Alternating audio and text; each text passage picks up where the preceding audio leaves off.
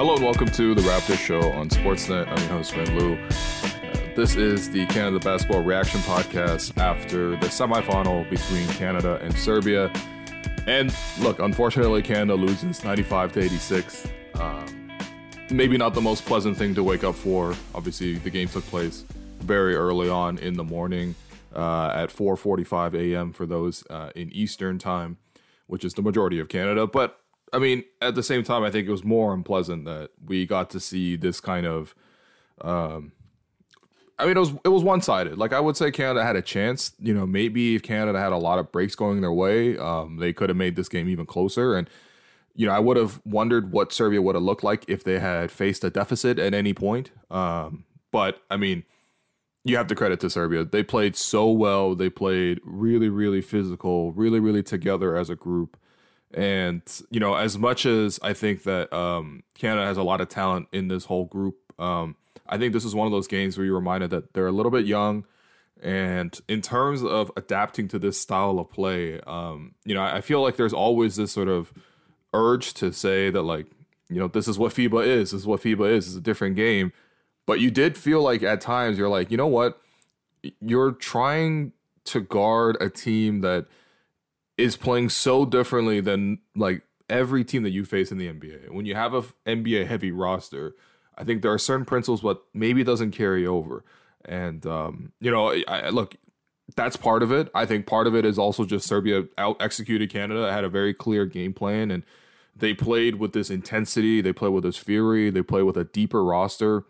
I mean, all of those things are really, really impressive, and they all added up towards this victory here where it was well-deserved. I know, you know, again, there's lots of conversation about officiating as well, and, you know, it was a key stat. Like, Canada had been whistled for 23 fouls before the end of the third quarter, and that was already more fouls called on any team in this whole entire tournament in a whole game.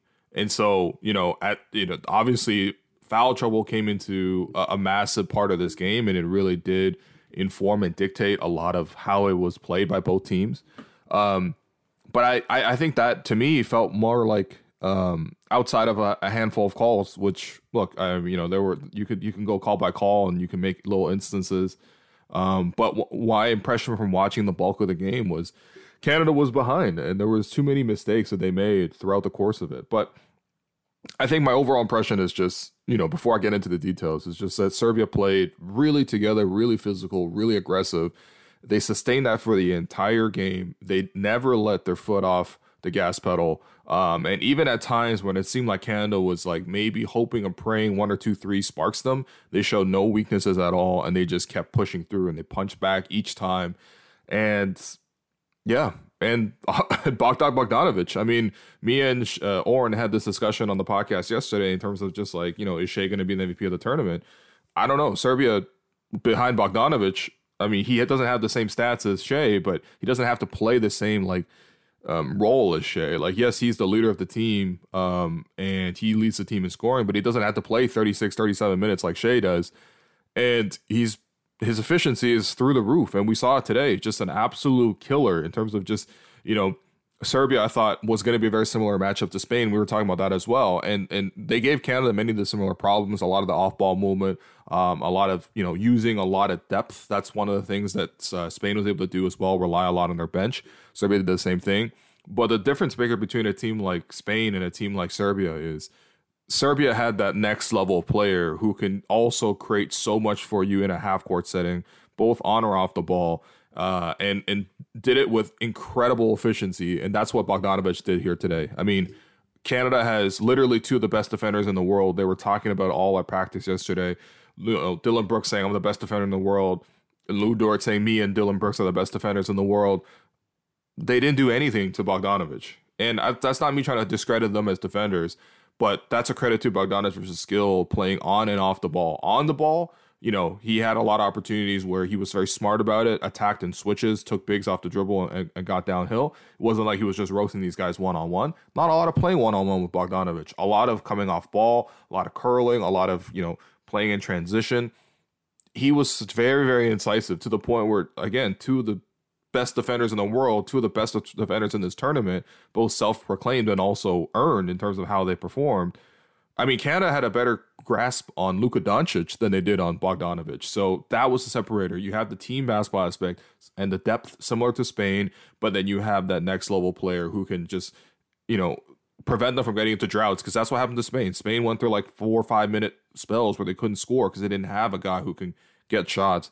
Serbia does have that. And to me, out of all the teams that Canada has faced, and I think Canada has faced so many top teams, so many top competitors so far in this tournament to get to this point where they're not going to play for bronze. But this is like Serbia is on a different level, man. Serbia, just in terms of their, it's not even necessarily the quality of the players in the sense that, like, it's not like, okay, this guy has incredible talent or they shot the lights out here or there. I mean, like, they did everything well across the board. So you might point to a couple of things and say, well, they're not going to shoot 62% every game, or they're not going to hit 45% from three every game, or they're not going to limit their turnovers to this degree every single game. But, like, honestly, it's the way they execute it as a team. Like, I cannot really fully describe to you without you watching and feeling the emotion in the game of how much pressure and how much physicality they played with. And it was up and down the roster.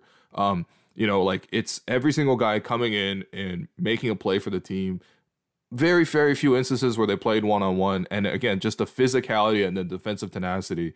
I have to hand it to them. Like, this was just Canada being outplayed by a better team. And it's a learning experience. And quite frankly, it's one of those things where it's a big learning lesson. I always enjoy losses because you can feel really down about it, but at the same time, you can take away so many lessons. And, it was similar to in the Brazil game, where after the Brazil game, you could diagnose a lot of these problems and really get into it.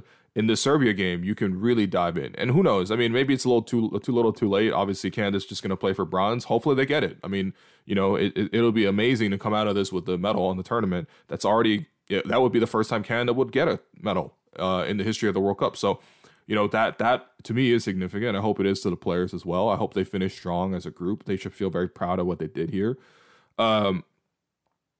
But to me, there's a lot of lessons to be learned. And, yes, Canada had a mission accomplished in terms of just like getting to the Olympics. That was part one of two missions. Obviously, they failed the other one in terms of the gold, but still, you can't fault them for losing to a better team.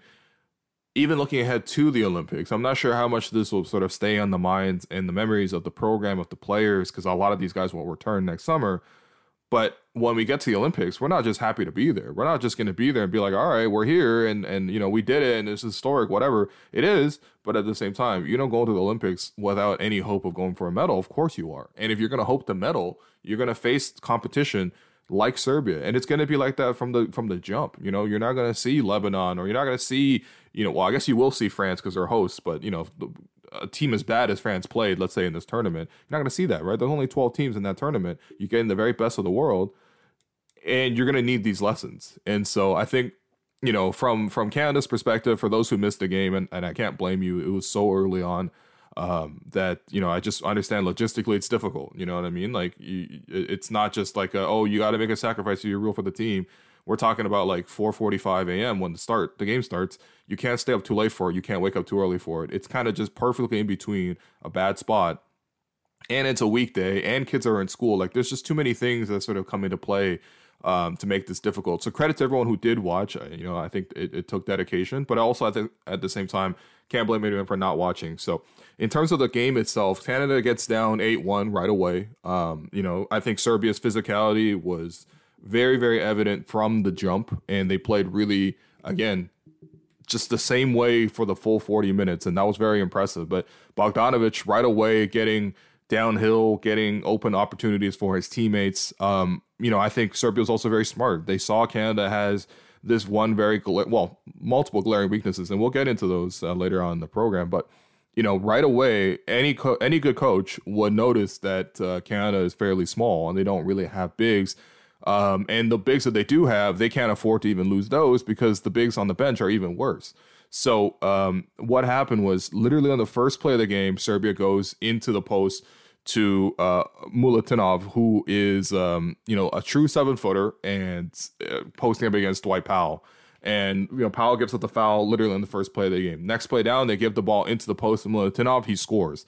And then next play down, driving kick with Bogdanovic breaking down the point of attack and then dumping it down low to their center. So you could tell right away they wanted to play through their size advantage. Now, the smart thing with that is, look, you don't have to like force feed him. You're not giving him the ball and clearing out every single time, but you did get him the ball in all these opportunities, and it really forced Canada to rotate and collapse. And like, the one other thing too with Canada is not only are they small in the front court, but they don't have big wings that can necessarily come over and help and change shots. Like this isn't like, for example, with Team USA, they're also small, but what they sometimes do is they'll play small in the post matchup. Let's say they'll put Josh Hart on like a center, like a JV, or if they play Serbia in the final, if they get past Germany, which is, I think, tipping off very soon, they'll put Josh Hart on Mulatinov, but then they'll have Jaren Jackson Jr. as the weak side help defender and him rotating over with the legitimate shot blocking presence. That is a big deterrence. Canada not only doesn't have a good post matchup to guard the post, but they don't have anybody helping over that really can affect shots up top. What they have is a lot of small guys who can come in and swipe. And Canada, I would say on the whole, relies too much on swiping and relies too much on excessive ball pressure. And those are the other issues I'll get into. But essentially, Canada has had this weakness historically, and even looking ahead to the Olympics next year, and whatever, we'll have tons of time to preview that. But even looking ahead to next year, Canada has this issue in the front court. It's not like Canada didn't have, all these bigs that didn't show up. Like Canada's best players who weren't here at the FIBA World Cup were Jamal Murray, who would have helped a ton, Andrew Wiggins, who would have helped a ton. Some of the younger guards, like the Indiana's guards, like Benedict Mathurin or Andrew Nembhard, these are all guards. And look, you can get more guards on the roster. I think that will help. But to me, the front court is the issue that has been there for Canada for a long time. And I think between Dwight Powell and Kelly Olynyk, support to them, like respect to their contributions. But where is that next generation of Canadian bigs coming from?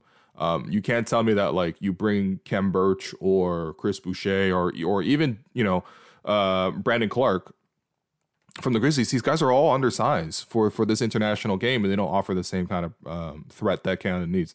Regardless, Canada gets down 8-1 early on. They're fighting uphill. Shea doesn't have a single basket in the first quarter, and this is something that Canada has struggled with. They try to play a little bit more team basketball. They're not as focused.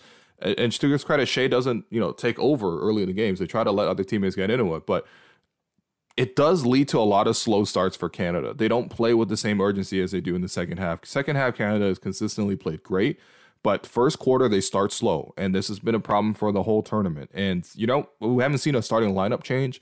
We've seen one game in the Spanish game where Kelly Olynyk was taken off the floor to start the third quarter. That was kind of like the Fred VanVleet coming in for Danny Green kind of situation. But that happened one time, and it happened at a time where Kelly was struggling. This time, Kelly was actually all right for you offensively, making good decisions. So, you don't see any starting lineup changes, but what can the starting lineup do to not come in slow all the time? And Shea has gotten off to slow starts. Like Bogdanovic, for example, literally on the first 5 minutes of the game, you saw him everywhere, spotting up for threes. You saw him curling, getting off ball. Like there's all these actions that even if he wasn't shooting, even if he wasn't assisting, he was causing issues with the defense, and he was aggressive literally from the jump. And that was Serbia's plan. You don't see that same approach from Canada in this tournament. And maybe hopefully they change it for the bronze medal game. But regardless, we haven't seen it from them. And I think the other thing too is just like, okay, it's fine if you want to initiate through other guys, but are those other guys capable of initiating? And this is where I give Serbia's ball pressure so much credit. They pressured everybody. They forced other guys to sort of, attack as well. I mean, Shea's making the right reads most of the time in the sense that Serbia is pressuring him full court, literally picking up the full 48 or 94 feet for the full 40 minutes. And when he gets into the paint, they're sagging off everybody. So, he's making the right passes out, and credit to him, especially early in the game. I could see him trying to find that balance. But again, it's up to other guys to make those shots. And you just didn't see that from the other guys on the team. Like, I think for Canada, like the 3-point attack is just something that, I think there's two parts to the issues with the 3-point. And this was actually a game where Canada shot the three decently. They shot 10 of 27 for 37%. Like this is actually a fairly good game for Canada from the 3-point line, but there are opportunities where they're lacking in the sense that the secondary playmaking in the starting lineup, because you're starting Dylan Brooks, and Dylan is already giving you a lot of offense, but he's not a secondary play creator. It's got to go to RJ Barrett. And overall, RJ Barrett had a good game in the sense that he shot 8 of 14 from the field and 3 of 8 from 3. But you just need a little bit more in terms of the playmaking, in terms of just attacking. I know I'm already asking for a lot there, but that secondary play creator, it's like basically Shea is the only guy you really trust with the ball or really trust to always create a play. And that's where you missed a guy like Jamal Murray, for example. They probably couldn't guard both Jamal and Shea in that same way. But again, he wasn't here for the tournament. He's not been here for the last month or so. So we don't need to necessarily cry over spilled milk. Just pointing out the fact that the secondary play creation, especially in the first quarter, was not there for Canada. And that's where Serbia was able to run off their misses. And I got to say, Serbia's transition game was excellent. Just the discipline on both ends of the floor was great. But the way these guys ran, and we're not talking about the greatest athletes in the world, but we're talking about the most disciplined and like focused players that I've seen all tournament. Like they run the channel, they run it hard, and they don't miss opportunities, and they make the play for each other. So they get out in transition. Canada's in the hole, down 8 points after the first quarter. And obviously this is where the foul trouble comes in and compounds things. Dylan Brooks picks up 2 fouls in the first quarter. Shea picks up 2 fouls in the first quarter as well. And so, you have to get substitutions in. Dwight Powell, you knew he was going to be in foul trouble in this game, just having to do all the, dirty work against a bigger man down low. Like it's you're just going to have to foul most times. Like it is what it is. And this is where another weakness of the Canada roster came in when their second unit came in, and I'm talking about Nickeil Alexander-Walker. I'm talking about Trey Bell-Haynes. I'm talking about Kyle Alexander. These guys didn't even play that many minutes. Nickeil played more minutes, obviously, because he's the best of the bunch, but they all came in and made some errors. Like it was to the point where it felt like they couldn't even get the ball past half court. First play of the game when Shea comes out, and Shea typically will play most of the first quarter. And even when they go to the backups, they go to Nickeil. They don't usually go to Trey, but they bring Trey into the game, and Serbia was on him, like it was sharks in bloodied water or something. Like it's. Trey barely gets the ball past half court on the first possession, just trying to bring it past half.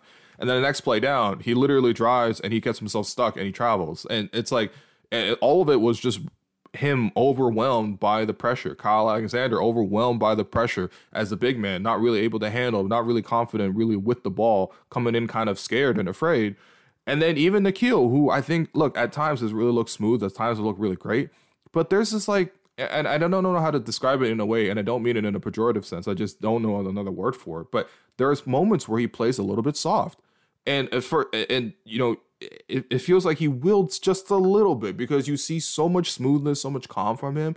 But then at times when it gets tough, he makes these uncharacteristic errors. And in the first quarter, it's hard to say that in a first quarter it's already tough, but it was already tough. And the bench is in, and the ball swings over Nickeil. He wants to up fake his defender so they can fly by, and then for him to shoot the three. And he ultimately did make the three, but he literally jumps up with the ball and then puts the ball down for a double dribble. And it's like things like that. It's uncharacteristic because that Nickeil is a better shooter than that, and also is a better ball handler than that.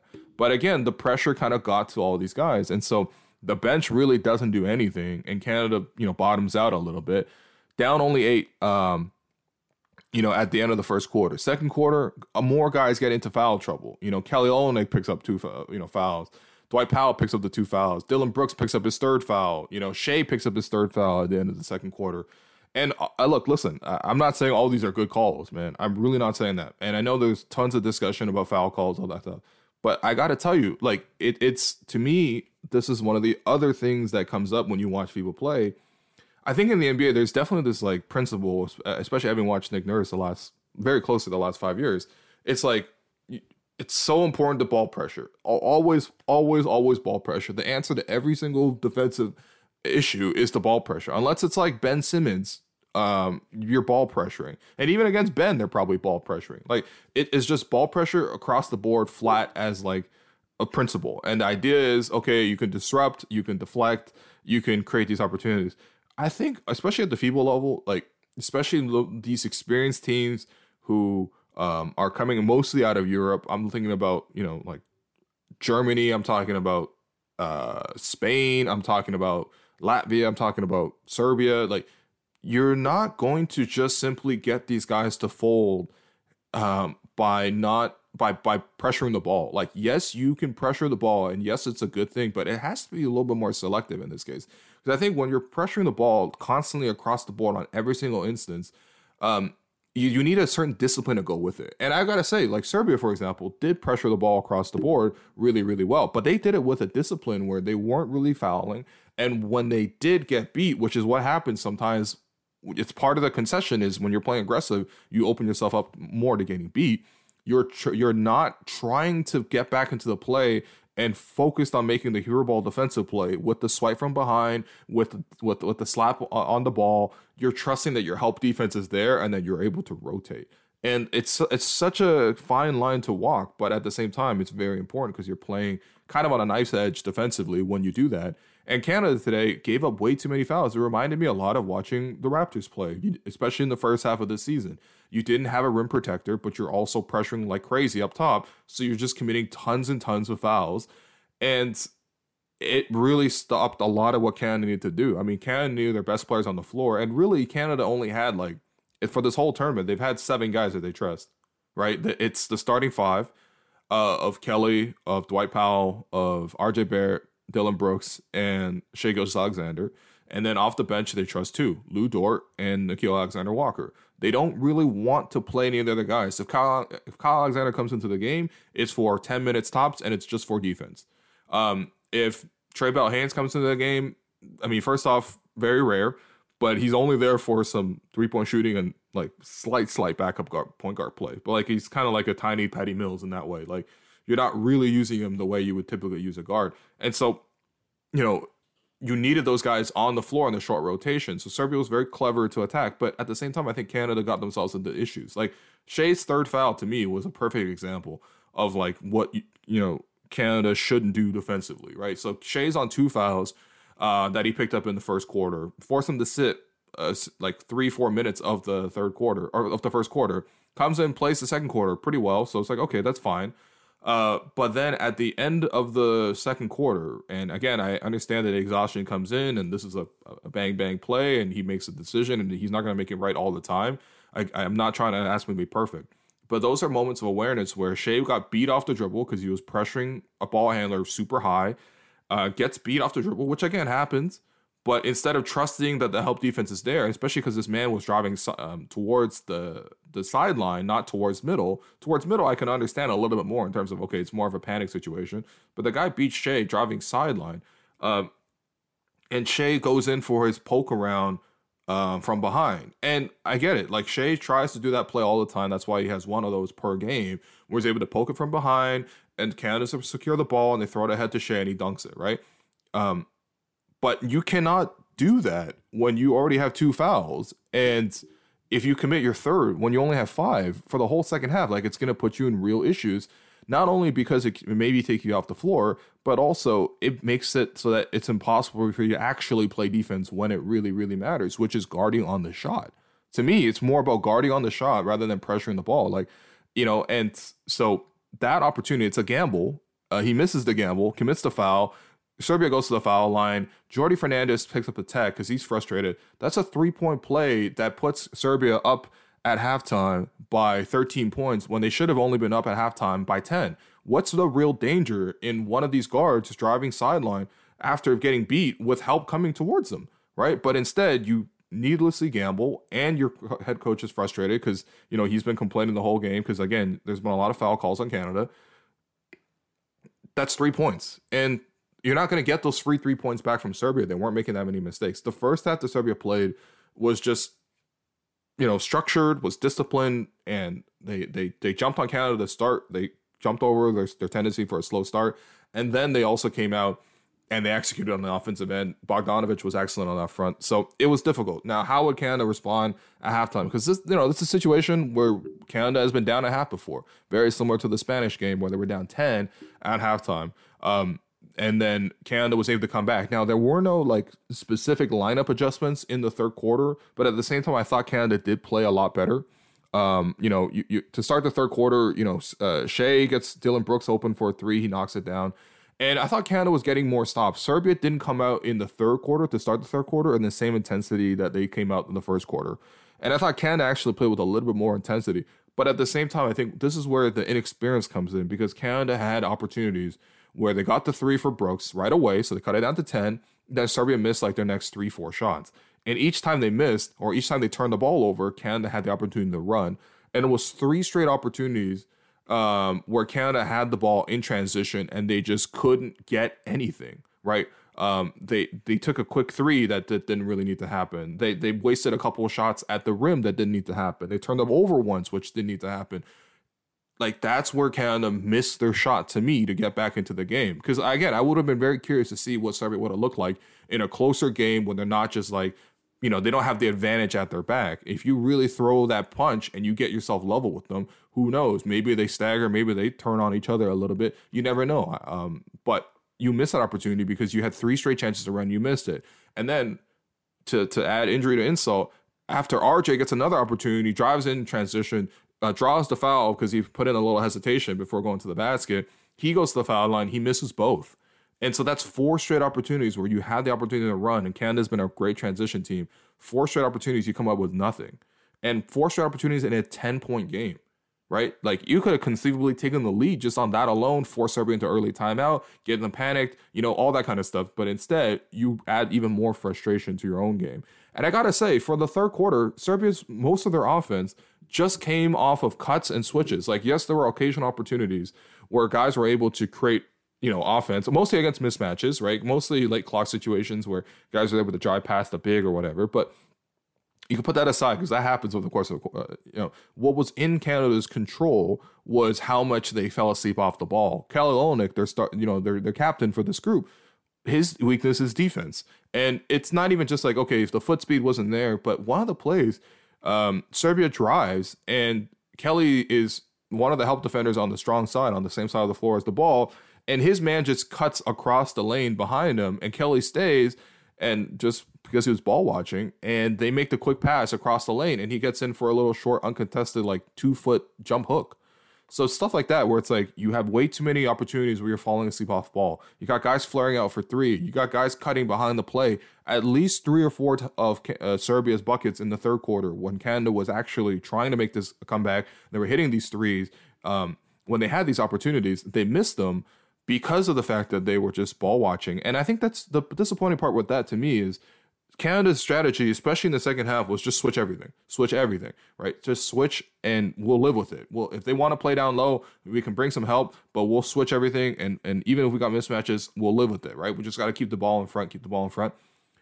If you're going to switch everything, then Serbia especially cannot get open on cuts because everyone is just guarding man-to-man at that point, right? And even if you switch assignments, it doesn't matter to me if you have a mismatch in terms of a small is on a big or big is on a small, you cannot give up a cut. That is not an opportunity where, okay, like I can excuse if you're switching everything and their guard has like Kelly Olynyk on a switch on a string, and then they get on the perimeter to knock down a 3, or they drive all the way to the basket for a score. Like, ideally you bring some help, but that's what you have to live with on switches, those mismatches. Cutting off the ball and falling asleep is not a mismatch. That's just not enough focus and execution. And I think that level of Canada just needed to be there because on the other end, they weren't given the same opportunity. Serbia wasn't. And, Shea got going in the third quarter. That was great. I was never really too worried about that. I mean, Serbia did throw a lot of things at Shea, and they had a lot of great defenders and pressured him the whole way, and they made him work. But Shea's just that good where he's going to create you some offense where it's like a baseline, post up, fade away jumper over 2 guys, and he makes it look easy, or he's driving to the basket and drawing fouls, and he's playing quicker rather than slower, which is something that he's able to do. He's able to play fast and he's able to play slow, and it's really, really impressive to sort of watch how he's played all tournament. And so that he's kind of unstoppable. He's going to continue to get whatever he needs to do. But like at the same time, you just didn't see enough on the defensive end for Canada to capitalize. You didn't see enough on those transition opportunities. And I know I'm harping on very small things, but these are the differences that mount up and that gets you to the point where you can't ever get back into the game. And by the time the fourth quarter happened, I mean, so Canada's down, I think 12. Yeah, they won the third quarter by 1 point. They should have won it by like 5 or 6. They really needed to. They go into the fourth quarter down 12, and it's like, okay, it's still conceivable, I suppose. Canada would need a lot to happen. And on literally the first play of the fourth quarter, Shea gets ripped at half court, falls over. It's the first time I've seen Shea get ripped all like tournament. and the other guy goes in the other way for a layup. And Serbia's hype, their energy is incredible. Their coach is like a 74-year-old who is, obviously very gray and all that kind of stuff. Actually, not even gray. His hair was just like pure white, basically. But he is just yelling. He's getting on these guys. He's keeping that intensity up for the group. He's making substitutions. Anytime that, Serbia would give up a transition opportunity or three, he was in their ears screaming at them. And honestly, like, it's not the approach that everyone takes. It's more, I think, honestly, it's part of it's cultural. Like, it really is. Certain cultures have different ways of communicating with each other. They have different ways of managing each other. Like, I can respect cultural differences. I know, for example, like, even for my culture, that would be fairly common, right? But it worked for them. It worked for them. And I'm not saying that I need a Canada to do that. I don't think that's really part of what we do here. But, like, it worked for them, and it kept them so locked in and focused. And again, I think down the stretch, Canada did get enough offense at times. It may be enough offense, but their defensive intensity just kept slipping and slipping and slipping. Meanwhile, I think for Serbia, because they had so many guys that they played a lot of minutes and so many guys that they can bring in and trust, it wasn't like anybody came into the game and like, oh my God, it was a panic that they were in the game. Everybody was fresh. Everybody played great for Serbia, and they had the rotation. And that's something that, again, we could have anticipated coming into this game because of the fact that, this is what they have done all tournament. They have like 6 or 7 guys averaging 7 to 8 points, playing 15 to 20 minutes. And, this is another principle that we've seen. Like, this was very successful, for example, at Eurobasket when Spain won it last year. Sergio Scariolo with this group played a deep rotation, 10, 11 guys. Everybody played between 15 and 30 minutes. And they were able to run 2 full units. They were able to replace the parts that they actually got in foul trouble versus a team like Canada, which anytime anybody got into foul trouble, it was a downgrade going to the bench. They didn't have that problem at all. And meanwhile, you saw that that intensity was able to last them right down the stretch where Bogdanovic, who is their number one option, was still like lightning fast and getting steals and going the other way and making huge threes. And, like, he had all the juice left in the world because of the fact that they have the minutes distribution. I mean, you look at this thing. I'm just going to read straight down the box score in terms of the number minutes played. 10 minutes played, 18 minutes played, 9 minutes played. That's Bogdanovic. 11 minutes played, 28 minutes played, 12, 24, 21, 15, 30. We're talking about 10 guys who came into the game, and they all played between 10 and 30 minutes. Like, you're just not going to be able to beat a team with that kind of endurance. Meanwhile, for Canada, even with foul trouble, they still didn't really trust guys to come in and play. Like, Phil Scrub plays a minute 30 because it was garbage time. Trey Bell-Haynes plays a minute. He plays 2 minutes and 37 seconds. Only 1 minute and 7 seconds of that was in actual time. That was in the first quarter. The rest of it was garbage time. Zach Edey plays 10 seconds of actual time. It was a very strange play where third quarter, Zach Edey, Canada was getting beat on these switches in the post. And so Jordi Fernandez subs in Zach Edey, who's their biggest player, but he rarely plays. And he comes in, and as soon as Serbia's coach saw that he was coming in and taking out, I think, Dwight Powell or something, instantly he took out his center and went for a small ball group, put in a guard. And Jordy actually tried to sub Edey back out, but, the FIBA rule, and maybe it's the same in the NBA, I'm not totally sure, but the FIBA rule is that time has to come off the clock in order for a substituted player to be substituted back out of the game. You can't just like substitute in and out, in and out, in and out on a dead ball constantly like that. And so Edey has to stay in for that 10 seconds. And wouldn't you know it, in that 10 seconds, they immediately attack him in the pick and roll. And I thought Edey did a decent enough job of staying in front, but, he was matched up against the guard. The guard went downhill, and Nikhil, instead of trusting that the big was there or even making the full rotation and forcing maybe a wing kick out or something, I don't know. It's not an ideal play, but he reaches in and swipes and gets the foul. And in that 10 seconds that Edey actually played a real time, Serbia was able to win that 10 seconds by 2 points. You know what I mean? And those little edges come up at the end. Like, Serbia won about like 4 possessions. Where could you have won 4 possessions over the course of the game? That's 1 possession fully lost in that. Shea goes down and poking from behind and Jordy getting attacked right before the end of half. That's another possession. You can find these things over and over again. And again, I know it sounds like harping on, small details, but you need to nail all of those, especially if Canada's going to the Olympics. how are you going to then do something at the Olympics? If you want to get to that level, you can't just say, oh, here's all my talent. You also got to play and execute as a team. Most of the Serbian team you haven't even heard about. They all have kind of like a similar haircut, and they come in and they play aggressive and they play physical. You know, a lot of the guys are interchangeable outside of Bogdanovic, and yet they were able to beat this Canadian team. Why? Because they have that discipline as a group. They know they have that identity as a group, and they execute perfectly. And you know, that's the level that if Canada has this level of talent, but they also have that level of execution and discipline, you will win. You would win, right? But at the same time, execution beats talent, especially in this kind of tournament play. So, yeah, my point was just none of the guys really gave you that many minutes. Melvin Ejim finally played in the second half. I think they should have relied on him a little bit more. Just offensively, it gives you more, but he doesn't really do much else, especially at this age. No disrespect.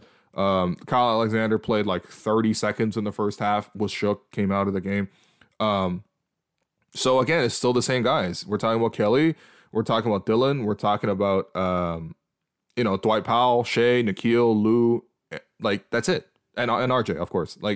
And even within that core 7, I think there are still a couple of issues to really get into. Number one, obviously, you don't have the size down low. You don't really have like the help defense up top, right? Because again, you could say you don't have the post mismatch or matchup. That's fine as long as you have the help, and you don't have the help. Again, like just imagine USA is coming with Jaren Jackson Jr. coming over to block the shot. Literally the league leader in block shots. He's coming over to help. Meanwhile, we have Kelly Olynyk coming over to help. It's just not the same. It just really is not the same. And then offensively, there's not enough ball handling with that group to support Shea.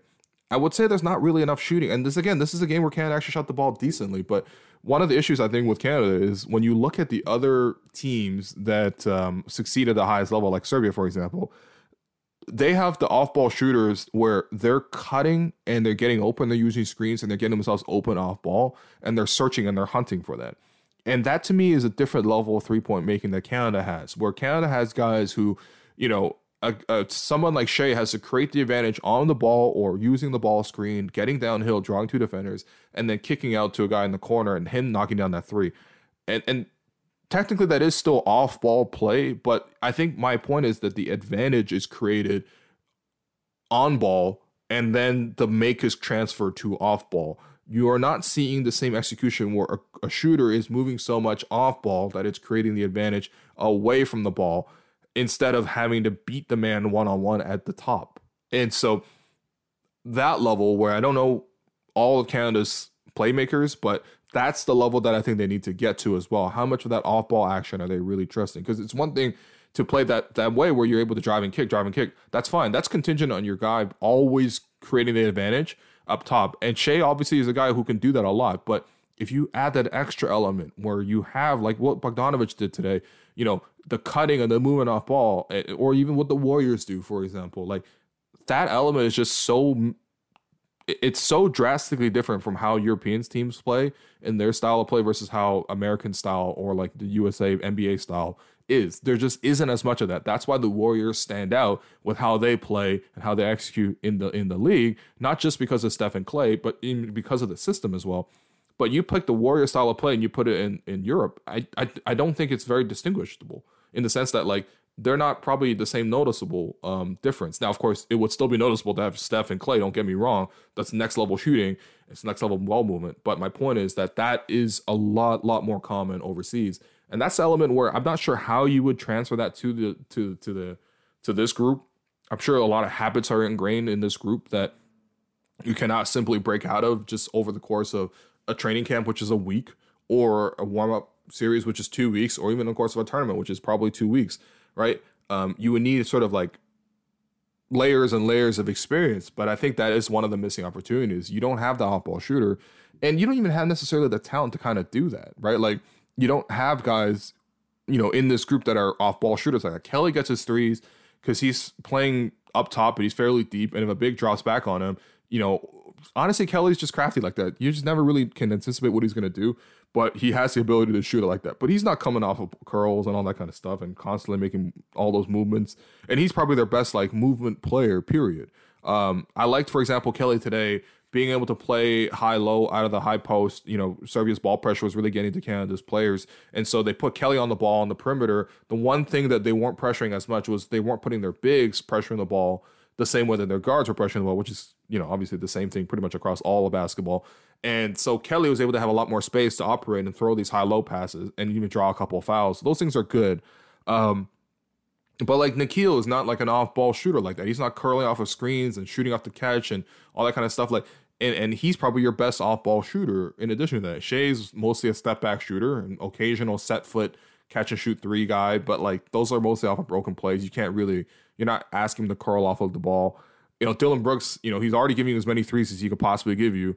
I can't really ask for more with him, but he's also not a guy who's curling off ball. Lou Dort is often not one of those guys. So it would be nice to add that element is what I'm trying to say. But yeah, I mean, look, overall, you see some of the issues, and I think a team like Serbia was great in terms of executing. And even despite all those issues that I mentioned, Canada was still like reasonably in this game. Now, they never really got ahead. I'm not trying to say they were even in the same, I mean, Serbia to me was clearly the better team. Don't get me wrong.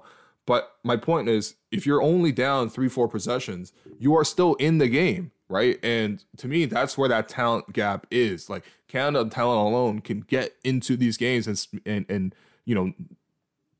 prevent it from being a run out. Like, I thought Serbia played basically a perfect game. Maybe, especially in the first half. Second half, I think they were a little sloppier. They committed more fouls or more turnovers. Fourth quarter, they committed a lot of fouls.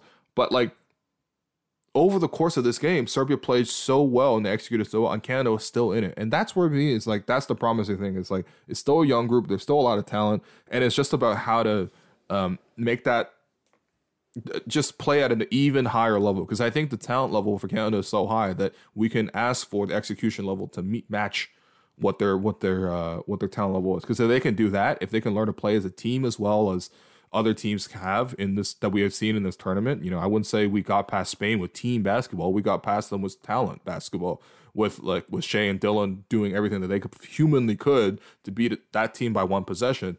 It just wasn't enough against a team like Serbia because they're better than Spain. They're a better version of Spain. But I think that execution can be learned, that can be taught, that can be developed into the team program. But that has to really, really, they got to be really creative and make the most of their time to get to that point because, to me, there is still that gap. And it's not like Canada's just going to come in and out-talent teams. If you were just looking at talent on paper, Canada is better than Serbia. But execution-wise, and that's how the game is actually played. And to me, that's where the gap has to be made up. But listen, it was a valiant effort. They got beaten by a team that played better as a team. There's nothing you can really do, and hats off to them, So I think my last thing before going to the 3 stars was just talking about some of the individual players. I think, look, with a guy like RJ, it's funny to me because I'm expecting so much out of RJ, and I'm trying to catch myself in terms of just like, what's reasonable for him, what's not reasonable for him. Look, listen, like, he had 23 points. He led the team in scoring in 32 minutes, playing off ball, shot the ball efficiently, 8 of 14 from the field, 5 of 6 from 2, 3 of 8 from 3. 4 of 6 from 3 free throw line. Like, it's not like he played bad. Only had 2 turnovers as well. But I think there is a level to me where it's like with RJ, it does feel a little bit disappointing in the sense that there are these open threes that don't really go in for him, or there are these opportunities where he's attacking where he's not able to get to his shot that often, or even him at the foul line, he missed back-to-back free throws. Like, again, I'm not trying to critique it like that, but I'm saying that, like, to me, that's just a sign of his inexperience and his youth. There's an even bigger level that he can get to, and I know he played really well today on the overall. A lot of it came late, but I'm not discrediting that. Again, they were in the game. RJ was one of our best players, but there's an even higher level that he can get to because when you look at the missed opportunities there, when you look at even the defensive mishaps that he had, I think he has the ability to get to a different level. And he's 23 years old. He's played in the league for like 4 years now. Obviously, was a high pick. Was this huge prospect coming out of college as well, or coming into college as well from high school. And I know there's just a little bit more because I think the role that they're asking RJ to play on this team is to be that secondary creator, is to sort of like force the issue in transition and take it end to end, and hopefully knock down some shots off ball, but also make plays off ball. And relative to the shots and the opportunities he had, this was just a good game, but he could be even greater by making more of these opportunities. There's just opportunities where he's missing the layup here, or he's not as good of a 3-point shooter, as, even though he's left open a lot. Like that 3-point shooting has to be a little bit more consistent. And even the opportunities where he's driving and attacking in transition, there could be a little bit more. And so I think for RJ, it's just like, especially considering that we're talking about a Canada basketball program that is on its way up. I mean, RJ is going to be part of this team for like another 10 years at minimum, as long as he stays healthy. Like, he is going to be with this team for a very long time. He's probably going to be a starter that whole time. And I'm just hopeful that he continues to grow more and more as a player, because I think there's just another level for him to reach. And today I think we saw some of the good parts. We also saw some of the bad parts. Like, I can't lie to you. Like, this is one of those games where you're watching and you're just a little bit disappointed in sort of what you got, even though you got a lot at the end. So I think that what that really just says is that he has a ton of potential. And we've seen ups and downs for RJ in this tournament. It's not over, by the way. They're obviously going to play bronze on Sunday at 4:30 a.m. So it's even earlier than before. It's not the 15 minutes that extra that we got to snooze today. Like, it's 4:30 a.m. on a Sunday. But yeah, I mean, like, there is another level for him to get to. And I know I sound like the immigrant dad right now, being like, why can't you turn your A to an A+? But, that's what it is. If you don't get an A+, how you expect to get to the proficiency, which is the championship in this case? Like, I don't know what to tell you. If you want to just be a B level team, then you've done it. Congratulations. You're happy. You're on the honor roll. Cool. But like, if we're talking about winning the championship, that's proficiency. So these little margins for all these players, I think it needs to get there. So look, I'm really proud of the way they fought. I'm really proud of the way they played. I'm even more impressed by the way Serbia was. And I think for me personally, just if Serbia doesn't play like this in the final, I'd be so disappointed, because this is the level that I want to see. Like, I want to see if whoever it is between Germany and USA, and they're playing in about an hour here, whoever it is that wins between that group, like, just I want to see them push to the extent that Canada was pushed here today, because Serbia was so tough. Credit to them, man. A lot of lessons learned. And, again, I'm proud of the Canadian team. I'm very, very proud of them. But there's just another level they got to get to as a whole. So your 3 stars from this performance, man, I don't even know. I mean, I think probably Shea still was our first star. I'm sorry. Like, he's just so good. I don't know what to say. 15 points, 9 assists, battled foul trouble, 3 steals, 20, shot 4 of 8 from the field. 7 of 9 from the foul line. I mean, Serbia made him work like crazy. There were opportunities where he got fouled in the fourth quarter, and he was just lying down there. Not because he was hurt, just because he was tired and needed to catch his breath, man. I mean, just incredible. But at the same time, he was making the opportunities. I like that he had the 9 assists. To me, that's a honest sign of how much he was making the smart play, either finding the bigs down low or kicking out. Like, that's a sign of a great player, is that they can't stop you fully, even if they load up everything against you. And, obviously it's not the 30-point explosions that we have seen, but I think Serbia played a much better game plan. Like, they only allowed Shea, who can get his shot off most times, to only 8 shots, like field goal attempts, period. And, that's ridiculous to me. Shea's been shooting like 15, 20 shots, like, regularly. And so that's just a credit to the defense. I think that execution-wise, Canada needs to find a better job of getting him on the ball. But at the same time, eventually teams will play that kind of defense where they force other guys to beat you. And that's where you need him to play make. And he played make for you. 9 assists, which is a high for Shea for the tournament. So, credit to him. I think my only gripe with Shea was just taking that foul at the end of the second quarter. And if that's the one mistake you can find in the whole game, it's hard to really say much about it. Like, he was excellent. I don't know. Even on an off night, he's still the Canada's best player, which is truly incredible. Your second star, I will give that to RJ. There is a case for Dylan here, but I think with RJ, I like that overall his approach offensively. He took the right shots that were there in a game where they were forcing Shea to give it up. RJ still was able to create enough for you. I think a little bit came too little, too late. There were key missed opportunities. I just talked about that, but you can't argue with the overall production. 23 points, 8 of 14 shooting, 5 of 6 from 2, 3 of 8 from 3, 4 of 6 from the foul line. I think the rebounding and defense is another area where I would like to see his impact just made a little bit more. You can't tell me he's that athletic and that physical on offense, but defensively, he's not really providing much help, but he's not providing rotations at the rim. He's not really locking his man down one-on-one. Like he has more physical gifts than Dylan Brooks, for example. You know what I mean? I understand that he's an offensive player and he has more offensive responsibilities. But, I mean, at the same time, like, there's a different level that RJ can get to defensively as well. And if he takes on that challenge, that'll make Canada even better, because what they really need is another two-way wing in addition to a true 7-footer in the middle that can really protect things. And I think RJ probably best position would probably be power forward as a 4. But in order for him to do that, he needs to rebound better and he needs to defend better, both as a help defender and on ball as well. So more levels for him to reach, but overall still a good game. And then Dylan Brooks is probably your third star. Unfortunately, only played 26 minutes, 16 points, knocked down 3 of 8 from 3, 3 of 3 from the foul line, made a couple of drives, just in foul trouble most of the game. And, you know, I honestly, this one I don't blame as much as the other ones, because there were games early in this tournament where he was just hacking at the top, and those plays were just getting called as fouls, and they were very easy to spot for the officials, and also they were needless from a defensive point of view. Again, just over-aggression, on-ball defense. But I mean, at the same time for Dylan, like today, it was just him guarding a lot of mismatches, him having to help, you know, Canada being in breakdown scenarios, him having to guard chase off ball. I thought he did a decent job of staying attached. You know, again, when you're defending a guy off ball, you can't, it's not just like one-on-one defense. Like he could be on the ball against Luka all the time. Bogdanovic playing off ball requires you to have great help defense, because no matter how good of a, you know, defender you are on ball, or even just one-on-one guarding, when they're curling off of screens, and they're constantly playing off of screens, you know, catching the ball off of screens, dribble handoffs off of screens, cutting away from the ball off of screens, you will need help. Like, you just need help. And I think that Dylan made very few mistakes, I think, to me, defensively, and that's the norm for him. But the fouls that he was giving up was because Canada's defense as a whole was getting beat. And so it's too bad. It really is too bad. But I admired his fight, and he fought down to the last second. So salute to Dylan. He's been excellent. And then, yeah, in terms of your Gerald Henderson Award winner, you know, I think several options here. I mean, if you want to give it to Bogdanovic, you can. But honestly, he's been so good. If you want to give it to Milutinov, I think he was excellent. I mean, 6 of 6 from the field for 16 points and 10 rebounds. Like, that's incredible efficiency for a big.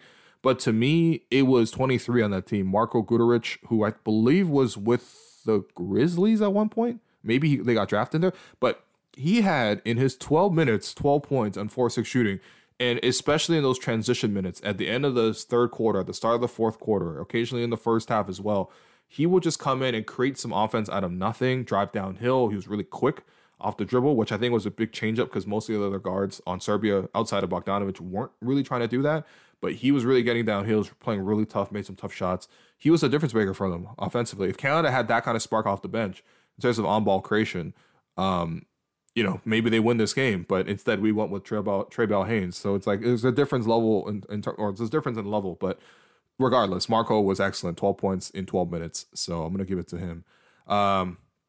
Yeah, Canada, you know, the bid for gold is over. We'll see who they play in the bronze medal match on Sunday at 4:30 a.m. If you thought you were a real one for waking up on Friday at 4:45 to watch this semifinal, you are an even realer one if you wake up at 4:30 a.m. on Sunday to watch Canada play for bronze. But hey, if they finish with bronze, it'll be the first medal ever at the World Cup.